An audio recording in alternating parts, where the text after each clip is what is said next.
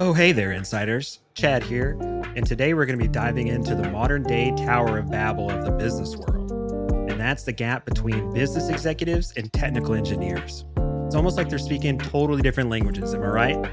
On one side, we've got the business executives who are all about the bottom line and ROI, market shares and board members and all that good stuff. And then on the other, we've got the tech gurus who are talking in binary, coding in their sleep, and dreaming about the next big breakthrough in AI. But here's the thing, folks. It's not just about teaching a techie how to tie a tie or a CEO how to code. It's about finding a common language and a shared understanding.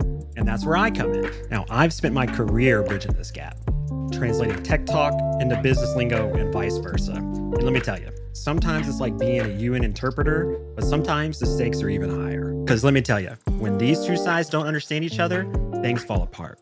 Projects fail, security risks skyrocket, and the company, and sometimes even the country, suffers. But when they work together and they really understand each other, that's when the magic happens. So how do we bridge this gap? Well, it's a two-way street. Business folks, take a coding class or sign up on tryhackme.com. Tech folks, read a book on business strategy. And for the love of all things digital, let's start speaking the same language. And if you're struggling with this, remember, I'm here to help.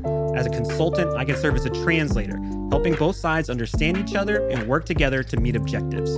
And hey, I'm also in the market for a new gig, so let's chat. And remember, it's not about choosing sides, it's about building bridges. Until next time, stay safe, stay connected, and keep building those bridges.